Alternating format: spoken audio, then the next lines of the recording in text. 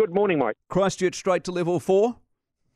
No, not at all. Look, we don't have the information to make a risk assessment on that. They're assembling that. These cases came in late last night. So we have got some information on them, which means there are obviously questions. We should have answers to some of those questions later in the morning. Are you worried? Any cases that pop up outside of the alert level areas where we've got some containment, yes, they do worry me. So what we know so far is that we're dealing with two cases so far. One who was in Auckland has been back in Christchurch for somewhere around about a week, potentially infectious for a period of that, but has been unwell, and so therefore may well have been isolating at home anyway because they were unwell. So we'll know more about that. Both cases are unvaccinated, and so I think there's at least one other household that's been identified with close contact, so they'll be working to get in touch with them to make sure they're isolating and make sure that they are tested. That's about the extent of the information I've got at this point. Okay.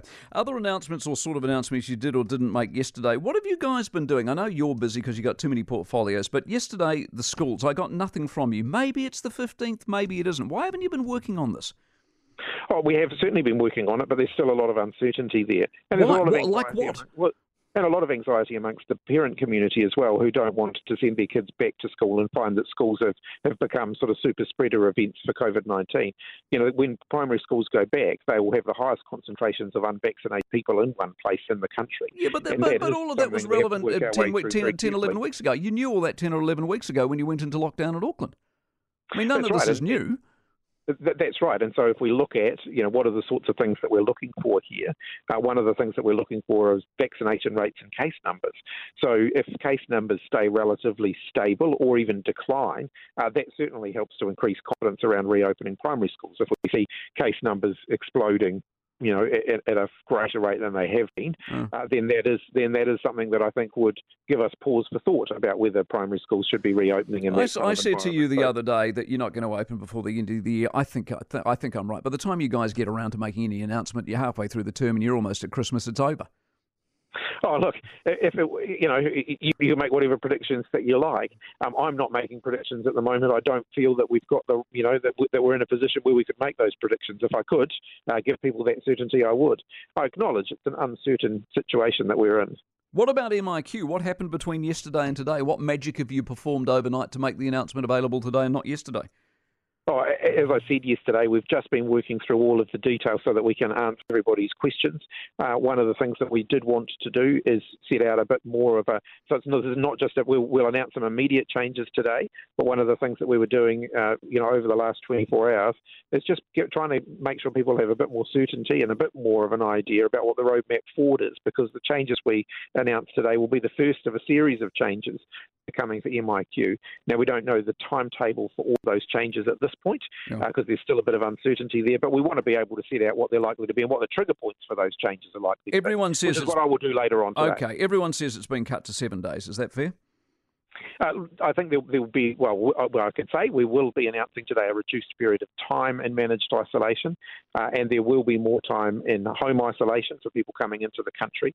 And the overall direction of travel is towards a system that is more weighted towards people isolating at home rather than an MIQ. As of Monday, in Australia, you can leave Australia and you can come back if you're vaccinated and go into New South Wales and Victoria, and you don't go into MIQ, and you don't even go home to isolate. You just get on with life. How come they can do that and we can't? Australia's situation is different. They can answer for their own choices around COVID-19.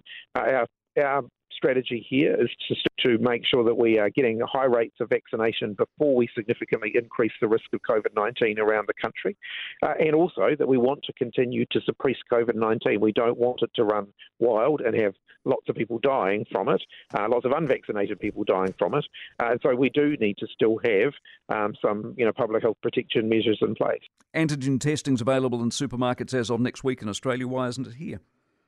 Antigen testing, I think, will be much more broadly available. We have got antigen tests coming into the country now, so I think that you will. Yeah, but not next week and not in supermarkets. Why is Australia? What I'm asking is, why is Australia so far ahead of us? Why are they so much better?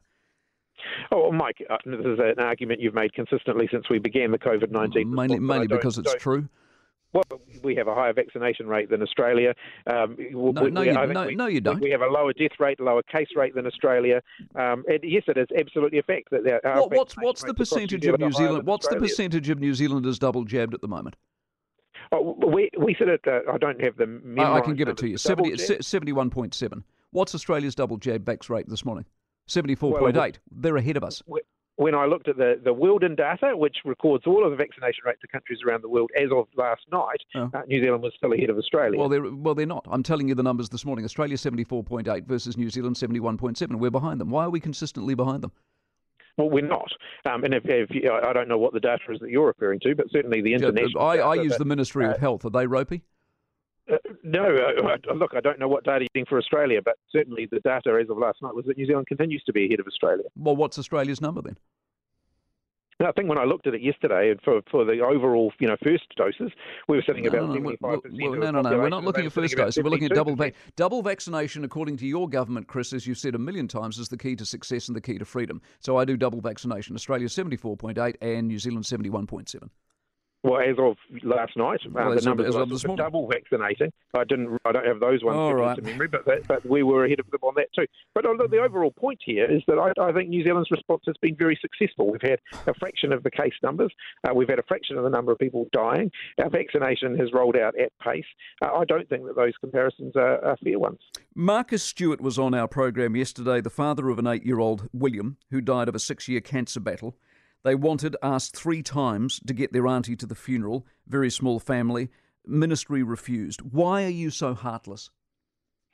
Look, I don't make individual decisions on cases. They're made based on a public health risk assessment. That is the way that it should be. But a vaccinated woman from Blenheim going to Auckland, what's the health risk?